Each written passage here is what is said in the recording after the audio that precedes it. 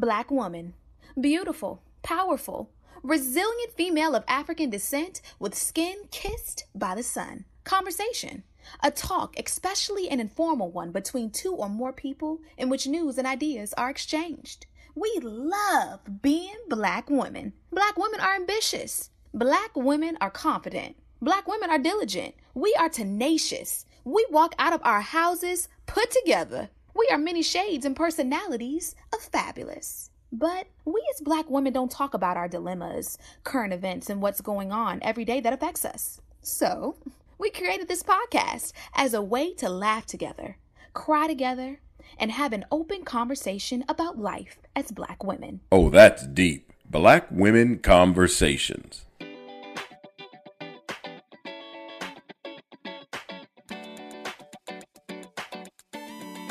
Hey, Nicole. Hey, Janine. How's your week been? It's been, I guess, pretty good. I mean, Harrison started sleeping in his own bed this week. Pray our strength. And that meant that mommy had to blow up a king-size air mattress and sleep in the room besides his house bed so that he can actually fall asleep. And then he woke up last night at 3 a.m. and wanted me to scoot over. And then about 30 minutes later, he turns and says, "Can I go get in the bed with Granny Lisa?" So, of course, I let him go get in the bed with Granny Lisa, and then I went and got in my own bed. But we are trying this, start Harrison out, and let's see how long he will sleep in his own bed this week. So, pray for us. And, of course, the job is the job. I do actually really like Atlanta, though, like a lot better than Houston. So, I do appreciate the sense of community that's here. So I do like it a lot better here. I joined the church here now, and I'm not church hopping anymore or paying my tithes long distance. I'm actually local. So I'm just slowly but surely transitioning everything that I do from Houston and beyond to Atlanta. So I'm in a state of transition still, but you know, it's all good. How's your week been? Okay, no. Let's go back real quick. Rewind. Ooh. Okay, so Harrison is sleeping in his own bed now. So was he sleeping in his own bed before and he just hasn't been sleeping in his own bed since you all moved, or does he just not like sleeping in his own bed? So once Harrison hit 6 months, we put him in his own crib, and he used to sleep there pretty much throughout the night until homeboy got to the point where he can crawl out of the crib, right? He just climb up out of there. So that took, once he started walking, he could pretty much climb out for the most part. So 1.5 years, he was like climbing out and just like showing up in our rooms. And so at 2:00 in the morning, we just have this like little creature beside the bed. You're like, oh my God, he's here, right? Before that, he would whine and cry, and we would go in there and pick him up and then put him back down and put him to sleep and put him back in his own bed. So we'd be back and forth in there throughout the night. Once he got to the point where he started climbing out of the bed and getting in the bed with us, he would always start in his own bed, but he would just end up in bed with us. Then once we moved here, he might have slept in his own bed like a couple of times, but he always, even if he fell asleep and we put him in the bed, he always ended up either in our bed or Granny Lisa's bed. So we had a conversation with him over the weekend and said, hey, you're almost 4. It's time for you to stay in your bed throughout the night. You cannot come and get anybody else's bed. Not Granny Lisa's, not mommy's. You cannot get in anybody's bed. So it's been a work in progress. We usually start out this way, and then it's tiring, right? So if kid gets out of the bed at 2 a.m, it's just much easier for you to just put them in the bed with you than to be the person to encourage them to go back to their own bed, especially if they're going to want you to sleep in their room with them. You know, Harrison has a house bed. Like, I can't climb my big old self in that house, you know? So then I'm like blowing up an air mattress to sleep beside him so that he's comfortable. So far he's been really excited about sleeping in his own bed now. So he's like, oh, I'm ready to go to the room. Are you ready to go to the room with me? You know, I'm like, oh, sure. Yay. Let's go to bed. Right. Let me get on the air mattress. It is a king size air mattress. So that's good. I have plenty of sheets and blankets and pillows to try to make it as comfy as you possibly can. But, you know, air mattress is just not, no matter what you put on it, the padding you put on it, it does not take a place of a mattress, especially not a memory foam mattress. Like, it's just not taking that place. So, yeah, I'll be glad when I don't have to start out in an air mattress beside him and sneak tiptoe away. But yeah, we shall see. Well, I'm proud of you. I'm proud of Harrison. And hopefully soon he'll be like, oh, okay, I can just go in my room by myself. So tell me about this church, girl. So we joined Pleasant Grove Baptist Church. We really like the church. The only thing I don't like about it is that since the pandemic, they haven't brought back their children's ministry full time. So, for Easter, they have like an Easter egg hunt and a fish fry and stuff like that. But Harrison is used to going to children's church. So my mom was visiting this really small church. And so he likes the teacher, the children's church teacher there. So he's always asking to go see Miss B. But Miss B is not at our church. And that church is like 30, 40 minutes away. And our church that we go to now is like 7 minutes from the house. So guess what? We are going to bring our snacks and bring our iPad if we need to so that he can put his headphones on and make sure he is sitting quietly, because we are not driving 30, 45 minutes across town. But we love the church. I love the church. They're supposed to be bringing back the children's ministry soon, now that, the mask mandates are over and they've signed the ending of the COVID pandemic. Although I had 2 patients today that were COVID positive that we had to mask up and N95 mask up for. But yeah, I like it. It's cool. The pastor's young. So it's nice. It's very nice, actually. So what have you been up to this week? Let me think. So I saw you, everyone. This is the second time I've seen Nicole, literally since we started this podcast. I mean, I see her on Riverside, which is the platform that we use so that we can talk to each other for the podcast. But like in person, like actually live and in the flesh, this is the second time that I saw Nicole. So I was in Atlanta, as you know, for a conference. So I got to see you. So yay. So I was in Atlanta, Thursday through Sunday morning. I got there crack of dawn Thursday morning and I left the crack of dawn Sunday morning. I came back, went to work. And then yesterday was my mentor's birthday, Cheryl Jackson. And Cheryl is actually the reason why I am even doing any of this. Cheryl's kind of the reason why a lot of stuff in life happens. So Cheryl was the person who gave me my first start in radio ever when I was in high school. And then I went into, I continued on with radio and ended up going into events and marketing from radio, which is how I have my job now. And then also how I met my husband. And yeah, there's a lot. So yeah, shout out to Cheryl. Yesterday was her birthday. So celebrated her birthday, went to work, took a nap, got up, started it all over again this morning. So yeah, it's been busy, but it was fun. It was great. I guess that did include this week. So yes, Janine made time for me in her uber busy schedule. Let me tell you, Janine is one of the only people I know that's like jet setting. And yeah, I need to be in Atlanta for this event on all day Thursday. And then I need to be back in DC early Sunday morning for another event. So she gets here Thursday. Of course, she has something to do. She stays up all night long and we meet. They're like dog tired, drinking coffee in the middle of the night. And I'm like thinking to myself, if this were me, I'd probably call and canceled on her because there's no way I can make it. But no, not Janine. She's going to make her schedule work. And then Friday, she has an event. And then Saturday, she has an event. And then, oh no, Sunday, she's going to fly out and take a red eye back to DC. Why? Because she has an event and church on Sunday. Okay. So, I don't know anybody that stretches themselves that thin. I used to stretch myself, but I've never stretched myself thin like that. Like she's stretching herself thin, like, when they say thin like mayonnaise, and if that was a person, that would probably be Janine.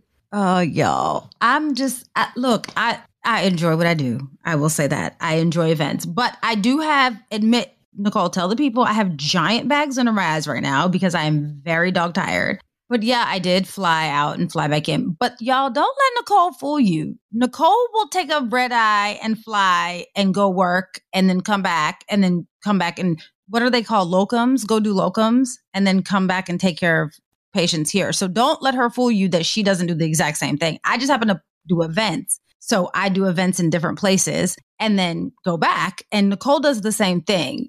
So she will stretch herself thin too. And please let me remind you, Nicole is a doctor and she also operates occasionally. So y'all know how doctor schedules are. Just so y'all know, they are professional stay awakers. I don't even know what that's called, but yeah, they stay awake professionally. So, and they have your life in their hands. So Nicole has mastered this. I'm just catching up to Nicole, y'all.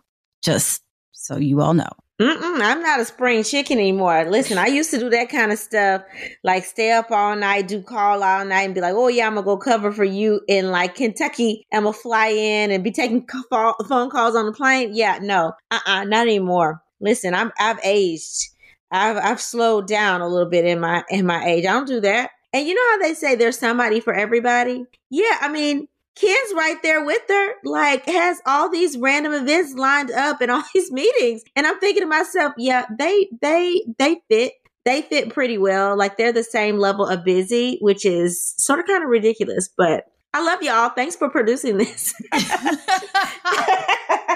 Nicole, literally, Kim was like, "Oh, I'm going to go to this golf tournament and I'm going to do this and I'm going to do this." And he was like, "Oh, and I set up a meeting with the accountant or the attorney, one of them." And I was like, "Okay." And then he was like, "Oh yeah, and by the way, we have to stop by this restaurant because we're talking about doing business with them." And I was like, "Whoa, what?" So there were a couple of occasions, just so to be fair, there were a couple of occasions throughout the weekend where I was grumpy and I was like, I had to have some self-talk that turned into negative relationship talk because I was like, "Look, I'm tired and I just want to nap and I don't feel good." And it was just like, I had my moments of meltdown and then I would get myself back together like, "Okay, where are we going now? Who am I talking to? What is this for? Like, how do we know them? Give me the like briefing in the car as we go." But everything was pretty successful, but we didn't forget about y'all. We hope y'all didn't forget about us. We hope that you all liked, rated, reviewed. And you guys, make sure you share with your friends. And we do like when you guys tag us and tell us to talk about something. So, shout out to the friend that tagged us on the episode that we covered last week, because that makes our life easier. We know exactly what we're going to talk about. Like Johnny's like, "Listen, our friend tagged us, so we're going to talk about this week." So go ahead and tag us and share us with your friends. All right, Johnny. So what's on our timeline this week? Okay, Nicole. Freaknik, the infamous Freaknik is on our timeline this week. Okay, now, we didn't get tagged in this one, but it did get text to us. And there's a lot of like nuance in this for us. I mean, it's crazy. I'm just going to get into it. Freaknik started in 1983, and it's a little bit confusing because I saw some things that said 82, 83. So right around the time when we decided to grace the earth with our presence, Nicole, that's when Freaknik started. Everything good came around that time. And it started off as a picnic for spring break near like Atlanta University Center. So for y'all that don't know about Atlanta University Center, that's where like Spelman, Clark Atlanta, Morehouse, all those, I think Morris Brown is in that area as well. All those schools are right there in that little quad. So when you really think about it, it was like the Mecca of HBCUs at the time, right? It was sponsored by the DC Metro Club, which were a group of students from DC, like the DC area. And it was sponsored for students who couldn't afford to like go home on spring break. So it was kind of cute, right? Like, hey, you can't go home for spring break. So like, come on over here and party with us. That's how it started, y'all. Now, what started off as a picnic, a little get together for these HBCU students, turned into the ATL's most infamous, what they call street party. Now, y'all, please, if you live under a rock, just go do yourself a favor and Google it, okay? Janina's not going to do this justice. And I'm just going to say there is no justice that I could even do this or anyone could do of this. Go Google it. Go watch all of the things. See what it is for yourself. So, y'all, it started off as like a little picnic. Like, hey, Nicole. Hey, Johnny. We about to get together with our other friends from, school because we're not about to go home. So we're going to have a picnic. That's how it started. And what you Google, as coined by Atlanta Magazine as the most infamous street party, you will see how different it became.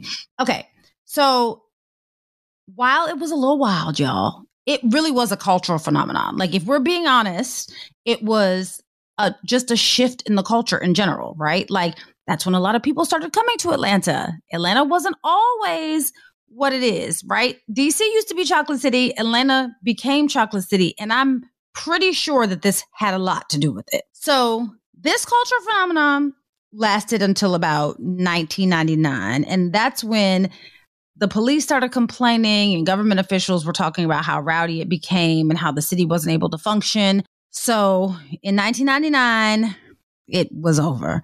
In 2019, they actually tried to revive it, and they had like a one-day small-scale festival style concert, and then they had some like community service that was centered around it. It was a little cutesy little thing, but it wasn't anywhere near what the like street fair party that Freaknik was. It was supposed to grow in 2020, and it was supposed to be like a larger format, a 3-day kind of concert. But we all know that the pandemic kind of canceled the world at that point. So that didn't happen. So last week, Nicole, Hulu announced that they are going to be releasing the Freaknik documentary. And the title of it is Freaknik, The Wildest Party Never Told. There were some trailers that kind of dropped, right? There were some things that kind of gave you an indication as to what was supposed to be in this documentary. It's a few parts. The trailer and the little bits and pieces that they dropped told us that basically this documentary is going to take us through the evolution of Freaknik, right? It takes you from the humble beginnings of the cutesy little picnic of the HBCU students, takes you to the transition from, picnic to cultural phenomenon. And it takes us from Freaknik's peak to when things started to become a little rowdy and unruly. And then it takes us to the end of the era, right? I would like to believe that with executive producers, Jermaine Dupri and Uncle Luke, that this is pretty much as authentic as we're about to get about Freaknik. If we're being honest, right? Like they were pretty much the it men at that point. So I think that this documentary, by way of like authenticity, is probably about as good as you're getting. It talks, about a pivotal piece of our story, I believe. I feel like it's cultural. I feel like it talks to the HBCU experience. I feel like it talks to the music. I feel like it just kind of is, it gives you this idea of the festival style cultural like magic that was happening back then.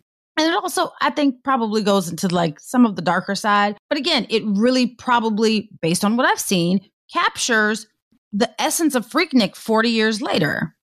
But after Hulu announced that they were releasing this documentary, literally it was all over social media. Couple of things. There was a sentiment about, oh my goodness, let me see if I can look at any of the footage to see if I can find myself. Some people were like, oh, your aunties are going to be in this footage. People that are closer to our age, Nicole, were like, oh, let's go check to make sure we're not the old aunties that are in the footage. And then some people were like, wait a second. There's this weird culture that was centered around this and how the men were treating the women. There was a bunch of weirdness going on. Maybe the men should be a little bit worried about what's coming out. Nonetheless, a lot of people were up in arms trying to figure out if this is something they wanted to be released, if they felt like they were probably caught on film. Was it something everyone was chattering about? What is going to happen when this gets released? Who was caught on film? Who was caught doing things they weren't supposed to be doing? Who might be embarrassed about the things that they did back 40 years ago? All of that dialogue was happening on social media. Most of it was geared around women and talking about how their behavior was poorly reflecting them. But there was also, like I said, this dialogue around men and some of the, if we're being honest, rapist type behavior that they were exhibiting back then. So all of this has been circulating on social media probably since Hulu announced that they were releasing this documentary. But according to reports, a group of prominent Black professional women, now it's reported that in this group of prominent Black professional women, there's a doctor included, there's a lawyer included, and even a judge. So women who are influential in their own right, they are now suing Hulu to block the release of this documentary.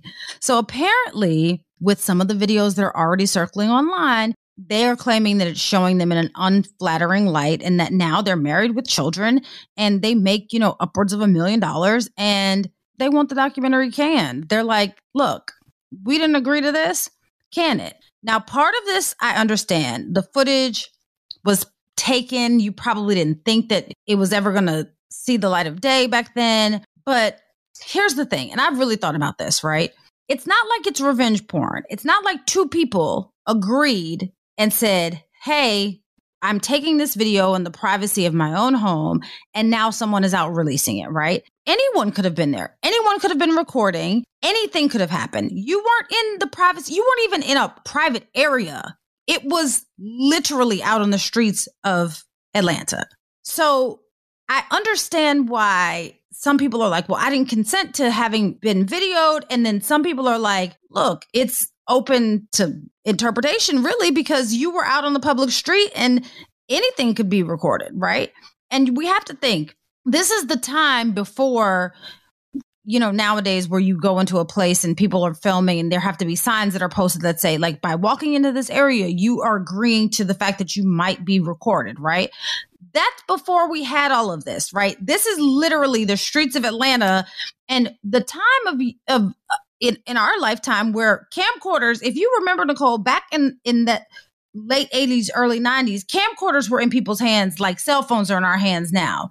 There was always someone at every party with a camera and a camcorder all the time, walking around like it was like, do you remember Radio Raheem with the big boombox? It was like that, but it was a camcorder. No exaggeration. There was always someone with a camcorder.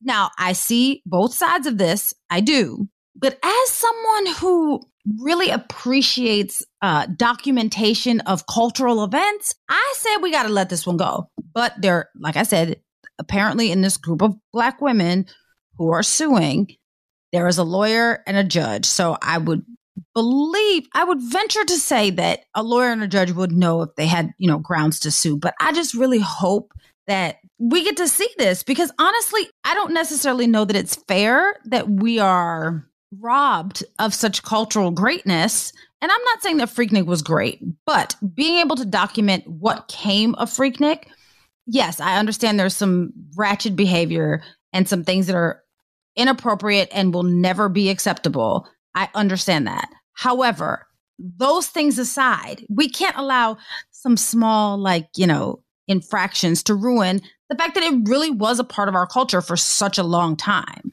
Just saying. All right. So we ready for our Let's Talk Through It? Yes, ma'am. Let's go. All right. So our first letter is from Erin, and she says, Nicole and Janine, y'all, everyone is worried about this Hulu documentary, but I'm worried about these back in the day Alpha Phi Alpha conventions. I'm a professional now, but back in the day, I was trying to find me a husband at these Alpha conferences, and I was out there, y'all. Wow. But now I'm married to an Alpha man. No, we didn't meet at a convention. We met through a mutual friend. At one of the family reunions of his, one of his cousins approached me and said, I look familiar. I tried to play it off and say, no, but I knew who he was. He was this guy that I actually had sex with in a bathroom at one of the National Alpha conventions. And then we had sex the next day too. We text back and forth and talked on the phone a few times, but then I kind of ghosted him because the sex the day after, when I was sober, wasn't all that good. After our encounter at the reunion, he must have found my number and texted me saying, hey, Erin, I knew that was you, and sent a pic of us hugged up. Now, y'all, it's been years, like over 5 or 6 years since I was with him, and it was only briefly, so I couldn't believe he still had my number and my picture. I feel like I'm about to be exposed by my one-night cousin Stan. What do? Do I just leave the message unread and just not reply? Do I block him? Do I tell my husband? Ladies, what would you do? Erin. Erin, you need to tell your husband. You need to tell your husband because here's the thing. I'm the kind of person that believes that there is no reason for anyone to have leverage over me. And if you ask my husband, he probably will tell you that I overshare information because I have this feeling that I don't want to be the person that does not know something about the person that I'm in a relationship with. And there's somebody in the room, or there's a potential to be somebody in the room that will know more about my husband than I do. And that is not okay for me. So I lived in that manner, and I would tell him, hey, I didn't know that was your cousin, and I had slept with him before. And I would just make it that simple. Like, don't make it a big deal. Just be like, is that your cousin? Like, is that your blood cousin? Well, guess what? I slept with your cousin before. It was before I knew you. It was at an Alpha convention. And you make it as insignificant as it really is, right? Like, you're not trying to be with his cousin now. And you didn't even realize that it was his cousin until he sent you a picture with y'all hugged up. Okay, so you slept with the cousin. It's not like you knew that was his cousin and you slept with him after and married him and didn't tell him. Like, you just found out this was his cousin. You can't be held accountable for things that you don't know. And if he wants to throw a little bit of a tantrum, let him, because that's fair, because you did sleep with his cousin. But like, get over it. Downplay it, girl. Downplay it. Learn to downplay stuff because it's not important. I would tell my husband, I'd be like, hey, King, guess what? So listen, before we were together, I slept with your cousin. I ain't know that was your cousin. Now, you can be mad if you want, but like, ain't nothing I can do about it now. That's how I would play a girl. So I don't know. It's probably not good advice, but that's literally exactly what I would do. What do you think, Nicole? I'm starting to think we're switching roles and switching perspectives, Janine, because, my approach is always like, honestly, is what you need to do. I always use the direct approach, just talk through it. But in this situation, I'm just like, you just got married. He was not at the wedding because you didn't mention that, which to me means it's not really that close of a cousin. I would probably block him. I would leave the message on unread and I would block him. I would not, I would leave well enough alone. There's no reason for me to bring up this relationship of this like probably third cousin that your husband never talks to and you haven't talked to this man in 6 years. Like, why am I going to bring that up to my husband to start drama? So now every time he's at a family reunion with this man, every 5 years, he can look at him sideways and realize that his wife has sex with his cousin. Like, no, I'm not going to bring it up. I'm going to leave it unread. I'm going to block him.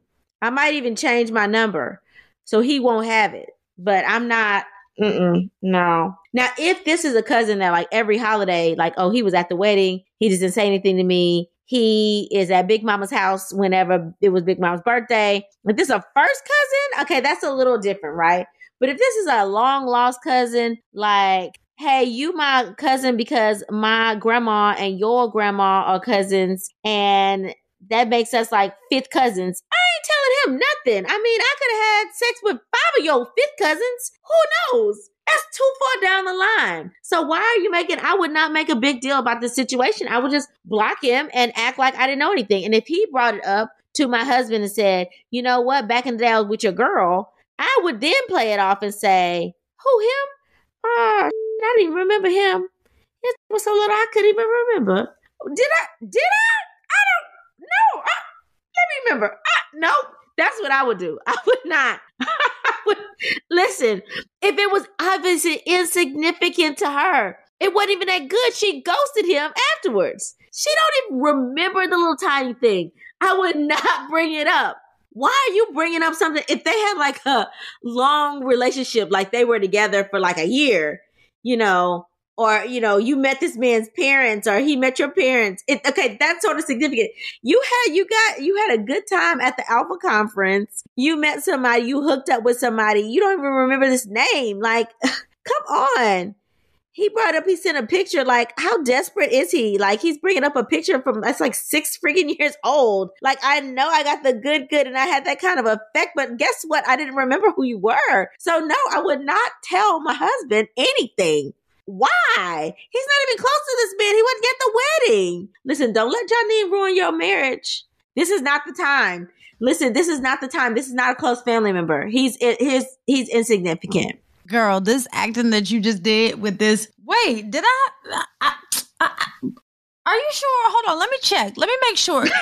Girl, I was dying in tears. Like, I was rolling. But here's the thing. I just don't have it in me because this is what I would be thinking. I don't want these two bros over here. I know they're cousins, but you know what I mean. I don't want them having no conversations about me behind my back. So I don't know if they know and they just waiting I don't know any of that. And to be very honest with you, no, I don't really care. I just am the kind of person where, look, I'm going to give you the information and you can do with it what you will. Here's the info. I done slept with this dude, okay? There is nothing I can do about it now. And I did not do it as a way of intentionally placing harm on you. I did not even know that y'all were related. I have no idea. This is the first time I've even seen this dude with you. So how was I supposed to know? You ain't never talk about Cousin Pookie. Like, it is what it is. And honestly, I think that if I wasn't married and it wasn't your husband, I think, yeah, maybe I wouldn't tell him. But the fact that y'all are married, like, what's he going to do? Divorce you? Why did you divorce your wife? Oh, because she slept with my cousin. Oh, she cheated on you? No, she didn't cheat on me. She slept with my cousin like 15 years ago. Now you sound dumb, dude. Like, you sound silly. So I don't know. That's just me. But hold on, that's my point. If it's not going to make a difference, because he's going to sound silly for getting mad, then again, why tell him? And the real question is your husband supposed to know everybody you've had sex with in the past? Sure. Like, do you go down the list and say, I had sex with 3 people, and you know that Drake said that means multiply times 3, right? So I had sex with 9 people. Like, these are the people. Do you know any of these people? No, you're not going to do that. So leave it alone. Yeah, no, I'm going to keep that. I'll keep that out of my house. So that's some type of drama I don't need to bring to my husband unless it made a difference. In this situation, no difference. But anyway. But what if the cousin says like, hey, I slept with your girl at the Alpha convention. I knocked that down. And I slept with her again. I don't remember that. He was, listen, babe, if I did sleep with your cousin, the D wasn't memorable. Let me just say that. It wasn't memorable. I don't remember that. I was tipsy. All right, Janine. So what does your letter read?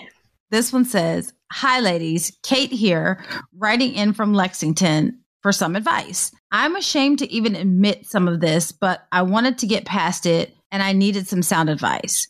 I am 37 years old and I recently got engaged to my boyfriend of 7 years. I love him with all of my heart. He's been with me through thick and thin. He even stuck with me through my family's drama about our relationship. And then in parentheses, she said, he's Black and I'm white. I couldn't imagine my life without him, and I'm over the moon. I can't wait to become Mrs. Jackson.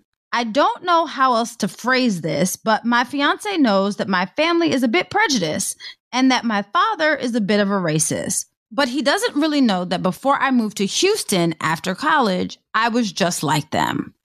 I'm not at all like that anymore. I have strayed from my redneck upbringing, and I see people for who they are now.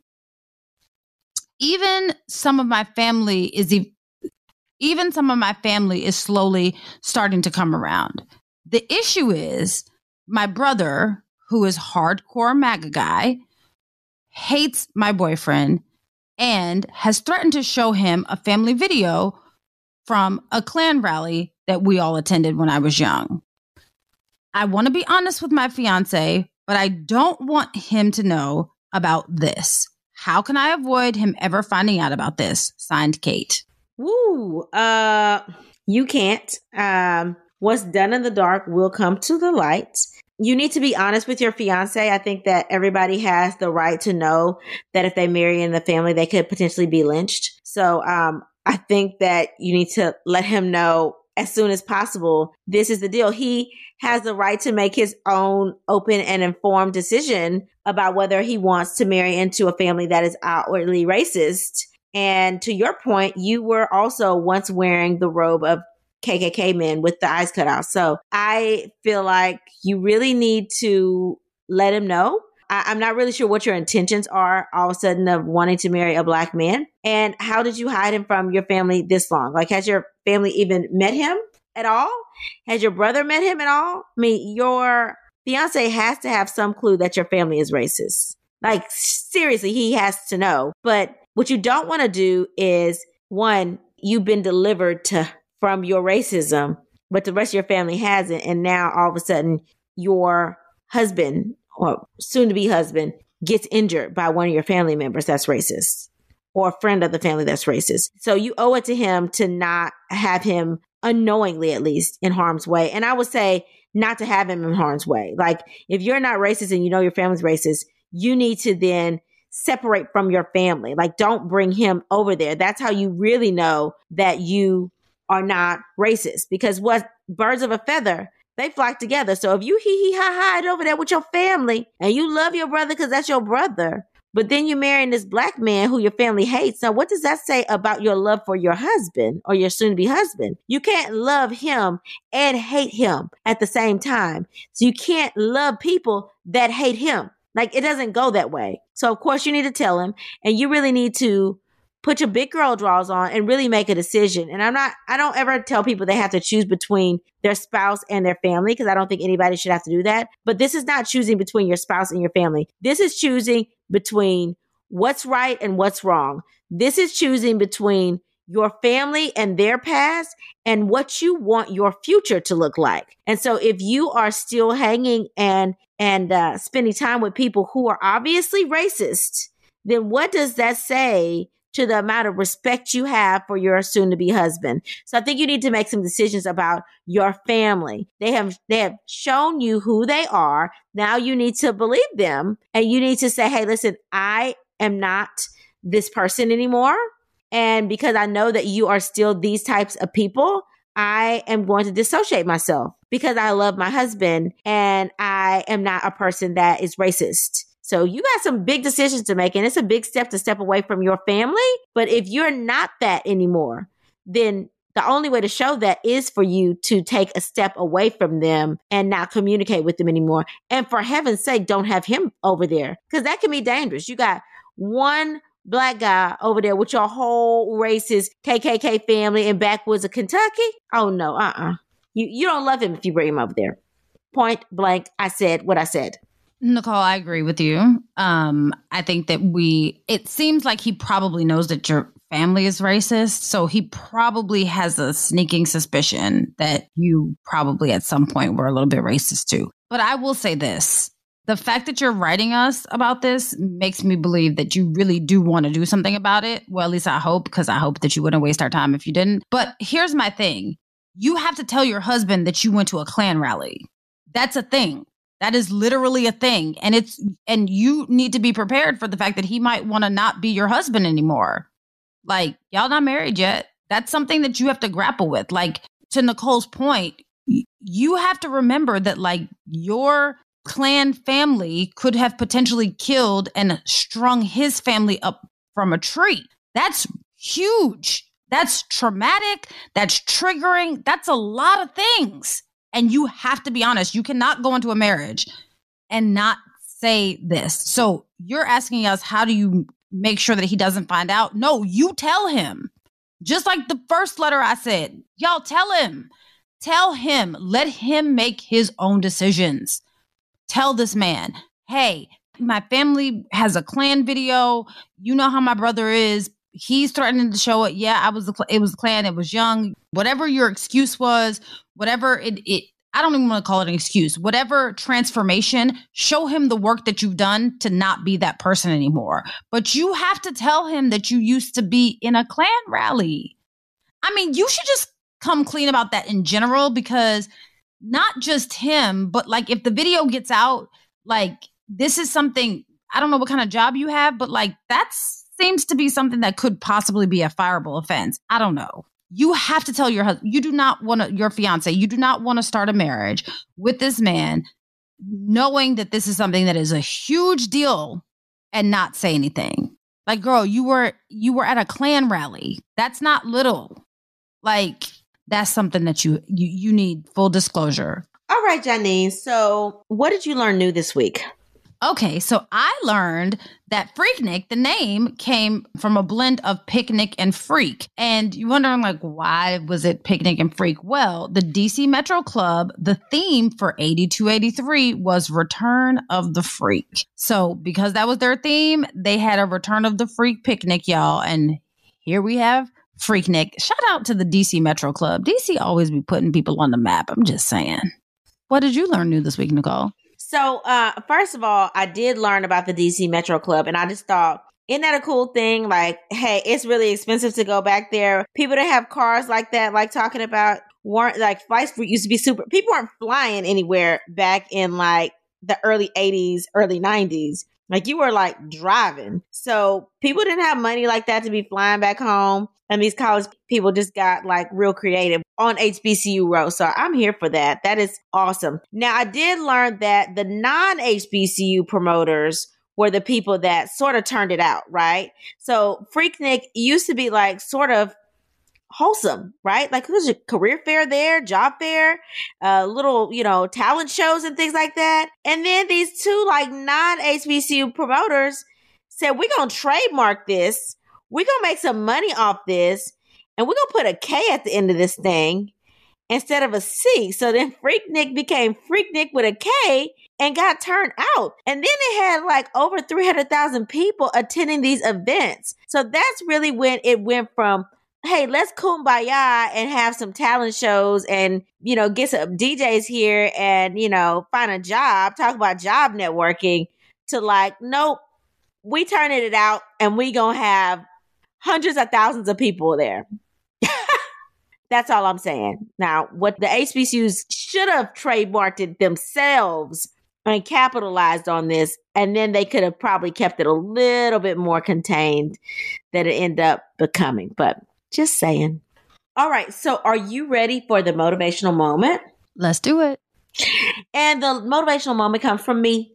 And it says, ladies, don't be out here doing freaky, nasty stuff that will come out later. Remember, this is the age of technology, which will only advance as time goes on. Make sure to hide your goodies so that they're not immortalized in a way that you don't want them to be. Until we meet again. Pray, work, slay. And show off your melanated excellence. Bye. Oh, That's Deep, Black Women Conversations is produced by Nicole Lee Plenty and Janine Brunson Johnson. Executive producer, Ken Johnson. Get the Oh, That's Deep Black Women Conversation podcast on Apple Podcasts, Spotify, Stitcher, Google Podcasts, or where you get your podcasts. Please subscribe and rate us. You can follow Oh, That's Deep Black Women Conversations on IG at Oh, That's Deep BWC. Oh, That's Deep Black Women Conversations is a Mean Old Lion Media production.